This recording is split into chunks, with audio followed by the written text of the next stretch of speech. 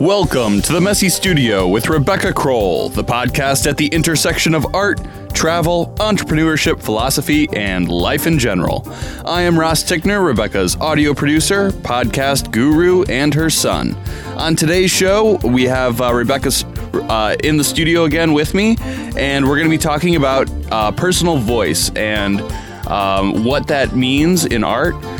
So why do we use the term personal voice? Well, I like the word voice because when you think about the analogy to the way your voice is, your personal voice, your speaking voice, your physical voice, what is that? It has a certain quality to it, has a certain character to it. It's like a fingerprint.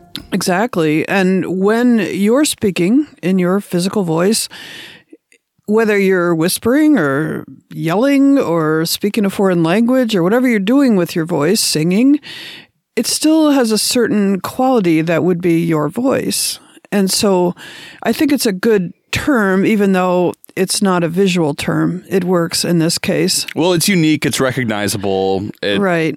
It establishes something as yours. Right. And it's a recognizable thing about us. And so it's, we all learn language from other people. We learn it from our parents and so on.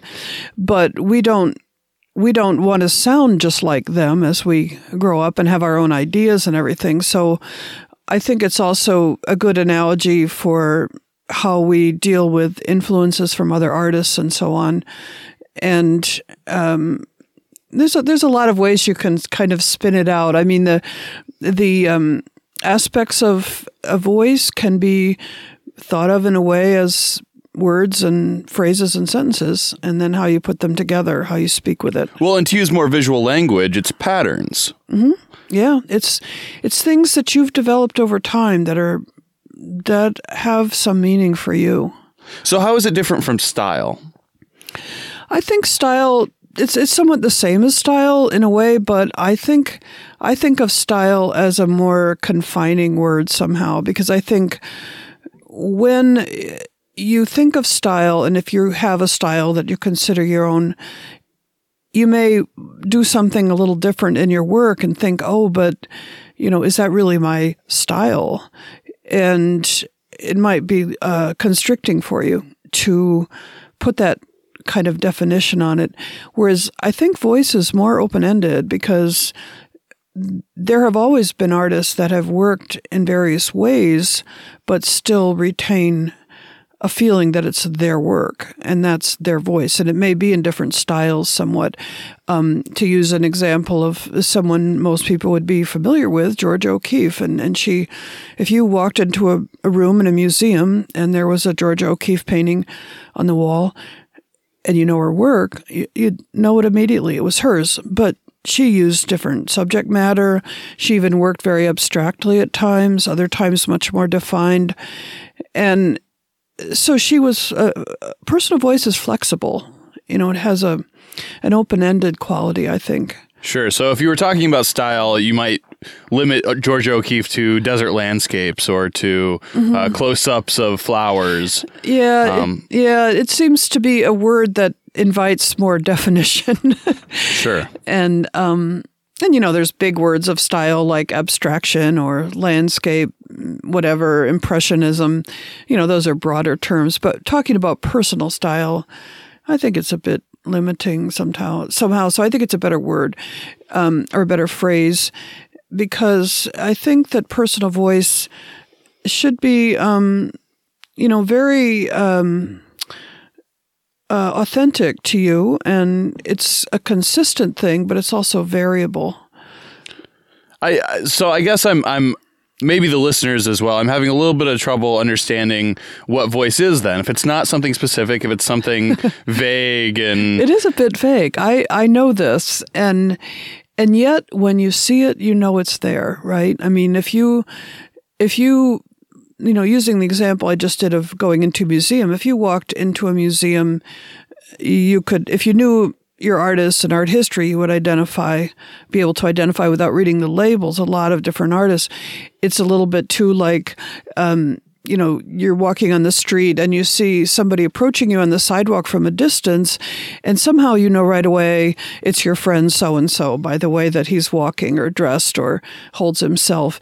And it is a hard thing to define, and yet we all have it. And I think we all have it already. We just need to figure out how to let it out. So voice is something that speaks to you on a subconscious level almost. I think so, yeah. Yeah, that's a good way to put it. And accessing it also involves some, tapping into that subconscious for yourself. And so, I think as we talk, maybe it'll be a little more clear what it is or how to get there in your own work. But, you could ask yourself as a starting point, if, let's say you work in cold wax medium and you work abstractly. Now, if there were a room full of paintings, cold wax paintings in an exhibit, what would make yours stand out as unique to you? Doesn't have to be better than everyone else's. I don't mean that. But how would someone know, oh, this is by so-and-so because they recognize what you're doing with it? And I chose that particular example because I teach cold wax medium and I use it myself. And I know there's a certain look that a lot of people get to with it, which has to do with a very textured surface and the intricacy of color and whatnot. But how are you using that in your own way? Sure. Well, I mean, when you're learning art in a classroom setting, you're learning a set of techniques that are being taught to you by an instructor. Everyone's kind of learning the same procedures. Mm-hmm. There's got to be some variance in order to kind of, like when I was a kid, I remember taking art classes where all these, I think we talked about it in a bonus segment at some point, but all these works that all the kids were creating were all kind of looking the same, you know? And I think that is something that tends to occur in a classroom setting. Oh, sure. And I guess I'm going to differentiate between what happens in a workshop and what happens 2 years after the workshop. Sure. Because, yes, in the workshop, it's expected and appropriate that you're going to be doing what the teacher's doing pretty much. But down the road, personal voice is really what I see it as a kind of a developmental stage. Some artists seem to know from the beginning what their voice is, but many don't. And to get to the stage of your art where you feel that it's very, very connected to your personality, yourself, your experiences, everything about you, and you're able to communicate that, that's not easy. And it can take it can be a long road to get there. So it's all about bringing yourself into your art and telling your own story. Yeah, I would say very much so. And there are so many distractions along the way.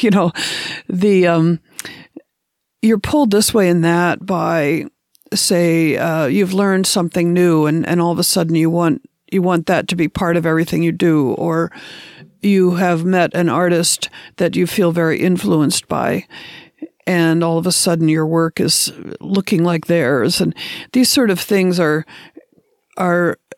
often sidetracks, but if you just keep persisting, and I will explain more about that later, then you'll get there. And I think that the topic of we kind of touched on with the workshop thing, the topic of how influenced are you by other people is a big one, and it can affect your attempts to find personal voice a lot, because if you're heavily influenced by one other artist, that's a block to your own path. And so well, it's hard to become successful if your work if it looks like some other successful artist. You want to have your own, I know you hate this word, but you want to have your own brand. You want to have something that is uniquely yours. Anybody can make a handbag, but if your handbag looks like a Louis Vuitton bag, then it's just going to look like a knockoff Louis Vuitton bag. And you don't want to be somebody who's creating knockoff Louis Vuittons. You want to be Louis Vuitton. Yeah. And you got to establish your own brand, and it has to be unique, and it has to be you. Yeah, and you know, we were talking before the podcast about the word brand, and it's an objectionable word to a lot of artists because it sounds very commercial. At the same time, it probably in its origins, it's not. It's simply saying this is mine. If you think about rancher branding cattle, which I kind of go ouch when I think of that, but it's a signature. Yeah, it's saying this is my cow, not yours, and so. And that has implications if you're interested in selling your work, and if you're interested in being in the art market.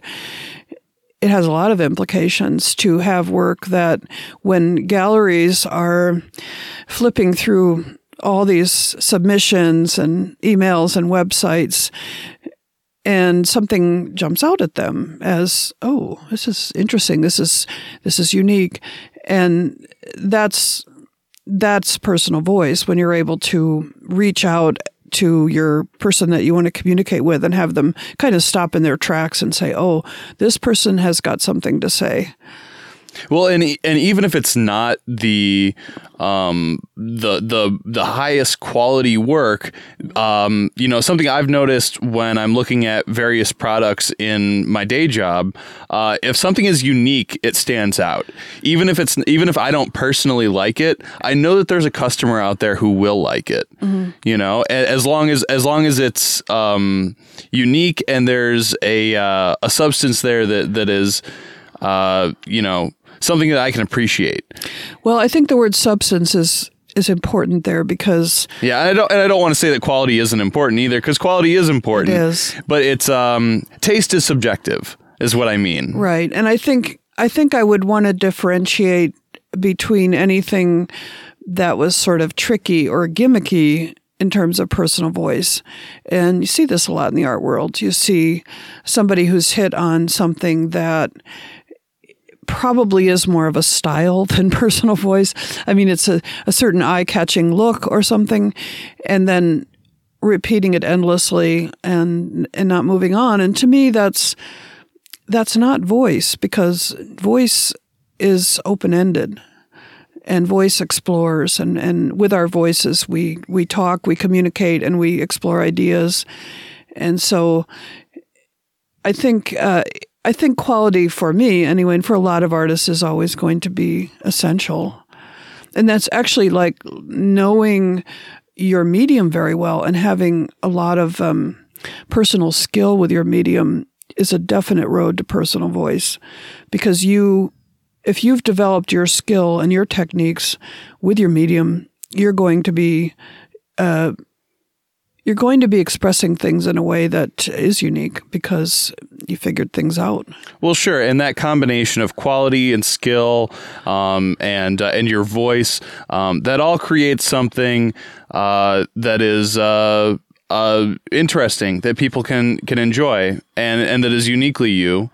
And it's so important to be able to actually be successful, is to combine all of those elements.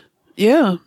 And I think in the art world, when I say you have invested your work with personal meaning, that can be off-putting as well, because at least, a lot of artists will just say, my work is just about shape and color, or my work is just about interpreting the landscape. And they don't perhaps see that there is a personal connection. That doesn't mean that it isn't there.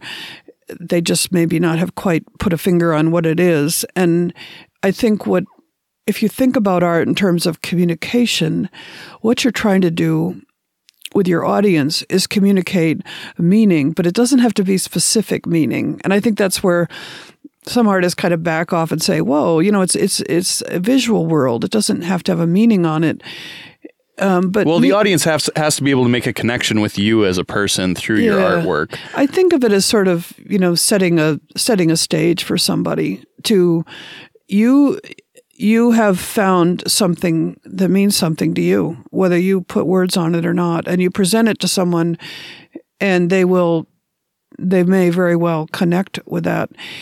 I had a very wise instructor in college, Andy Schaefer, who said something to me I've always remembered, and that is, the more personal something is, the more universal it is.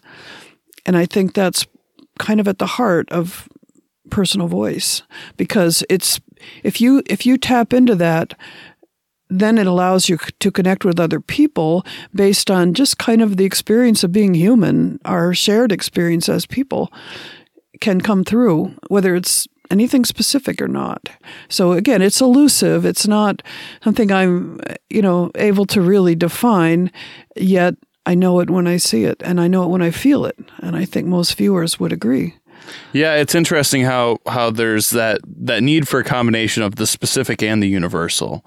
Because the specific, you're working in a niche, you're connecting with a certain audience, but you also have to include elements that anybody can be drawn in by.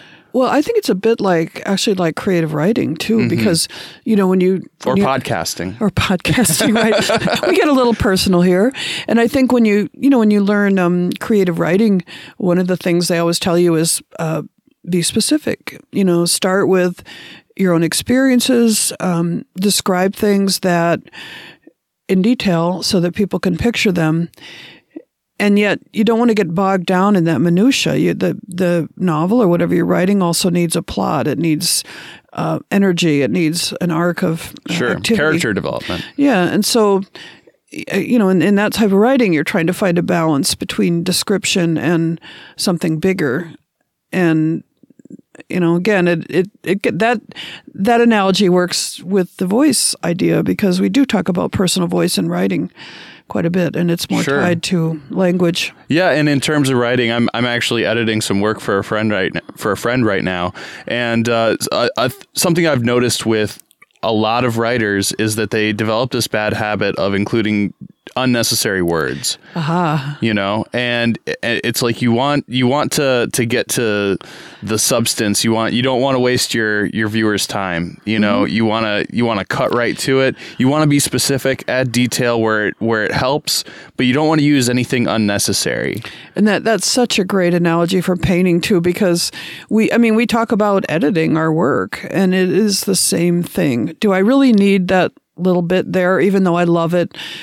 I should get rid of it because it's not necessary. It's not contributing to the whole. And the energy of the work can be dissipated by too much stuff going on. Yeah, it's distracting. Yeah. I mean, the impact of your work has to do with editing and with deciding what it is you want. What do you want in there? What do you not want in there? It's kind of a hard stage, and you have to be kind of crass about it really in your own mind, like, oh, get rid of it, even if a minute ago you loved it. But if it's not working with the whole painting, then it's not working. Yeah, and it's so hard to do with your own work, too. It is. Yeah, and typically writers will have editors, right? And we all kind of recognize that need. You can't exactly bring somebody into your studio, though, and say, edit my painting. Like, where do they even begin? They don't even know the context. Right. And so, artists often experience a sense of, they're in it alone. They're just out there on the edge trying to make it work without much input. It doesn't hurt to have people look at your work at all. That's a good thing. And you can say, well, when you look at this painting, what feeling do you get from it? What do you think I'm expressing here? And if it's way off, then you might consider, well, I guess maybe I need to do some more work to convey what it is that I'd like to convey.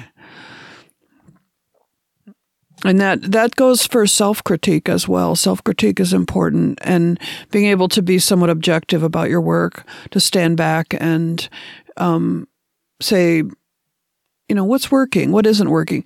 And a big question in terms of personal voice, does it feel like me? Does it feel like part of me, my soul, my inner bits? I mean, it's like this is kind of a gutsy way of thinking. And you have to do it. It takes a certain amount of honesty with yourself. Honesty, yeah. Because if you really look at your work closely and objectively, I think you can see if you're being overly influenced by either another artist or maybe we also often have our inner critics in our head that say, you're using way too much bright color, or this work just doesn't, it's too minimalist or something. And you have these words in your head that maybe where do they come from? You got to question those sometimes. Yeah, you got to be willing to take a risk. Yeah, yeah. And that, again, the aspect of personal voice that is flexible allows you to work in different media, to try different things, and to still know that it's still you.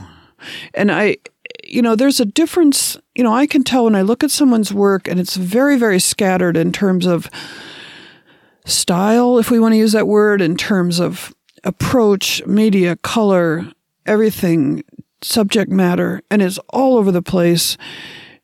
That's a way of working that if it's satisfying to the artist, I have no objection to it. I can't say anything about it, but I would say I think that's more surface work. It's not shown the... It's not digging deep. It's not digging deep.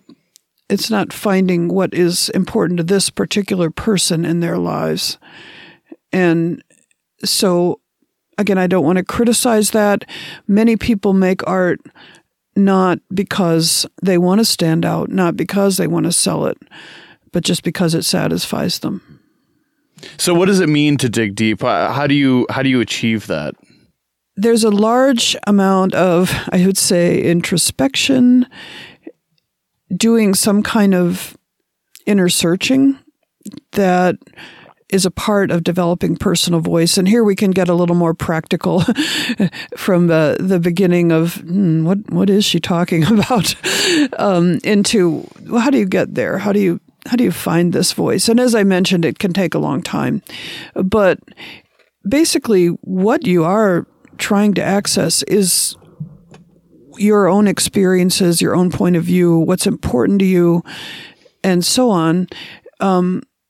And I would say you have to find a balance with this, which I'll go into in a little more detail what you're looking for here. But you have to find a balance with not overthinking too. And you want your work to be also kind of free and spontaneous. But this inner work that I'm talking about can happen on the side. It can be something that you do away from the studio even and just think about. And then when you're in the studio, try to let it go because you have incorporated it into your mind. And the process that I'm going to talk about is one of setting intentions. And this is something that I did in my own work a number of years ago. And I feel that it really set me on a course, a kind of a subconscious course. It's not something that I kept looking at the same list over and over of my intentions, but I feel like they were planted and they grew. And so the basic idea of setting some intentions has to do with what's important for you in your work. What do you want in your work? Sounds easy, but, that can be hard. It can take a while to figure that out.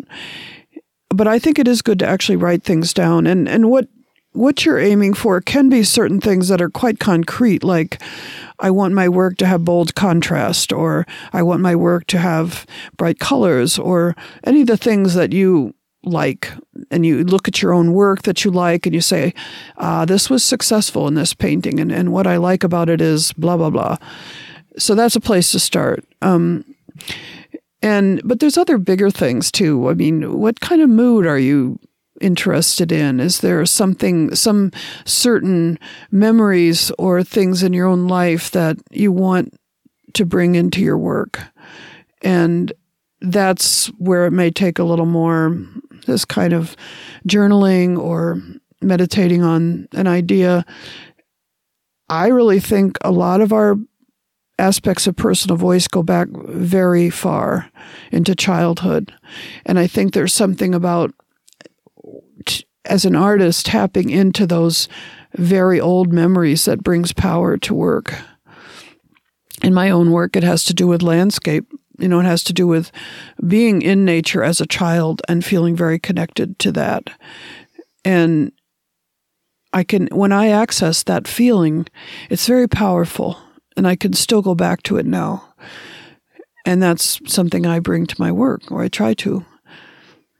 So you have to have that connection to lived experience. Mm-hmm. Yeah. It's so right there, that's you, that's your life. It's not someone else's, and it's not superficial. So that, I think that's a good place to start. You can also, beyond just memories, you can think about what things have been important to you throughout your life, what activities, what interests, it's not all about art. I mean, art is the result of a life lived, of the things you've done and seen and experienced and felt. And that's what is unique that you bring to your work. So in concrete terms, you're writing these things down. You're making a list, and you're really putting some thought into what makes you, you. And just by doing that activity, it can influence your work quite a bit. Do you also do this with your kind of your personal goals in terms of your success and? It seems to be a separate issue. I mean, this is aesthetic, purely aesthetic, and purely personal, emotional, memory kind of things. And so, I mean, it could certainly be a goal to spend time doing this, if that's what you mean. But I've never thought of it as tied to success or anything. I mean, I think as artists, we do need some separation there of what we do just because we are impelled and compelled to do it as artists to make our work better. That's part of who we are. Mm-hmm. And the side effect, success, perhaps, sales, etc. But in the moment when you're just...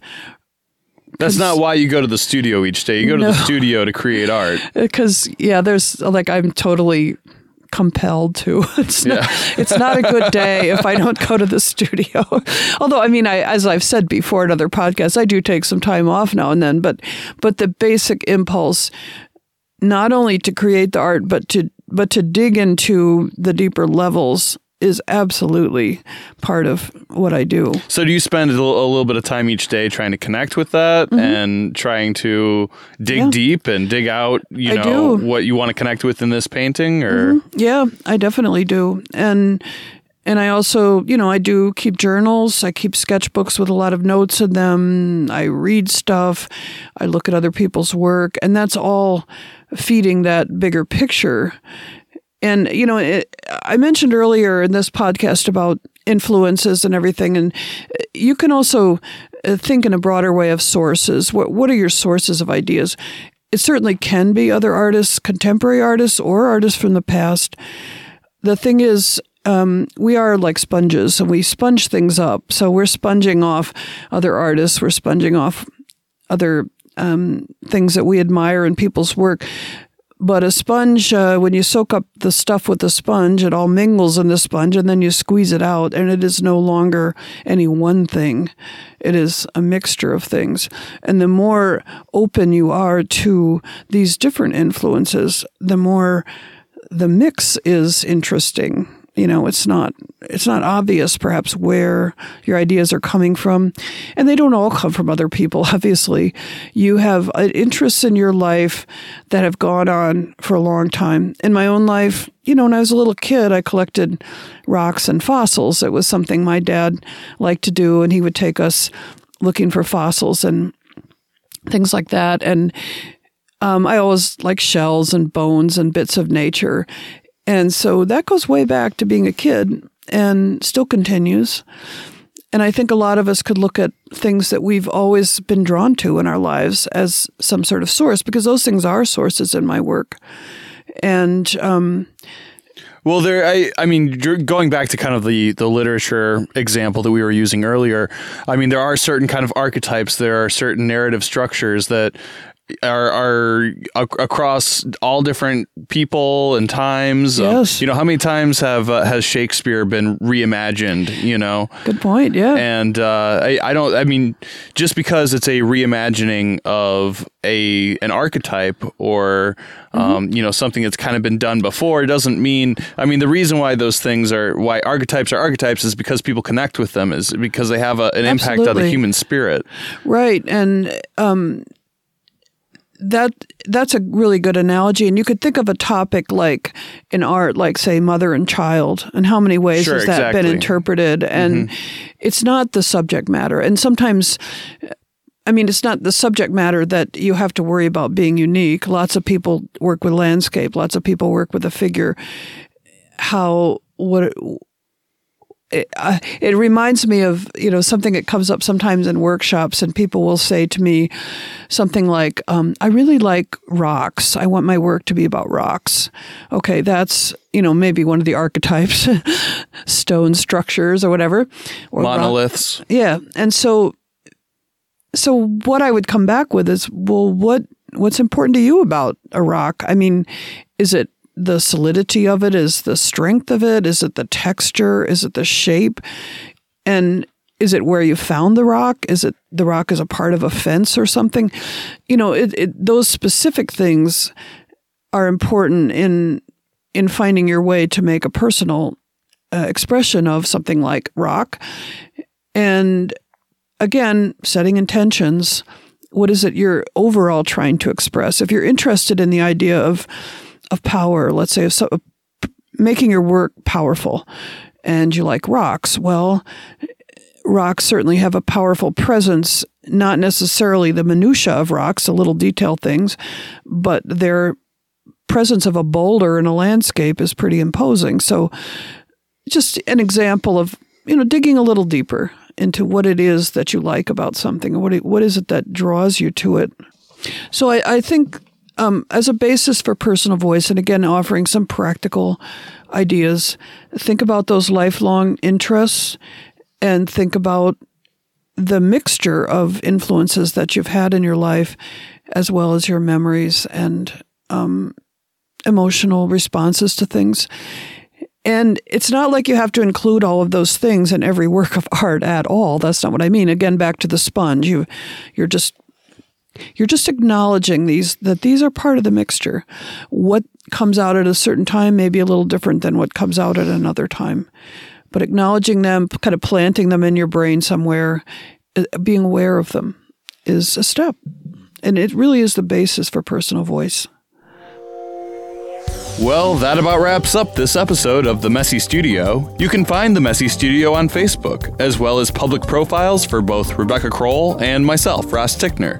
Make sure to check out www.coldwaxbook.com and www.rebeccakroll.com and sign up for the email list to stay up to date on events, book signings, and openings. Please subscribe on iTunes, Google Play, TuneIn, or Stitcher, and leave us a rating and a review. Remember to share the show with friends and family and anyone who you think will enjoy it. Thanks for listening. We'll be back again next week with more art and entertainment and a bit of sound advice. In the meantime, embrace your creative space, messy or otherwise. Thanks a lot.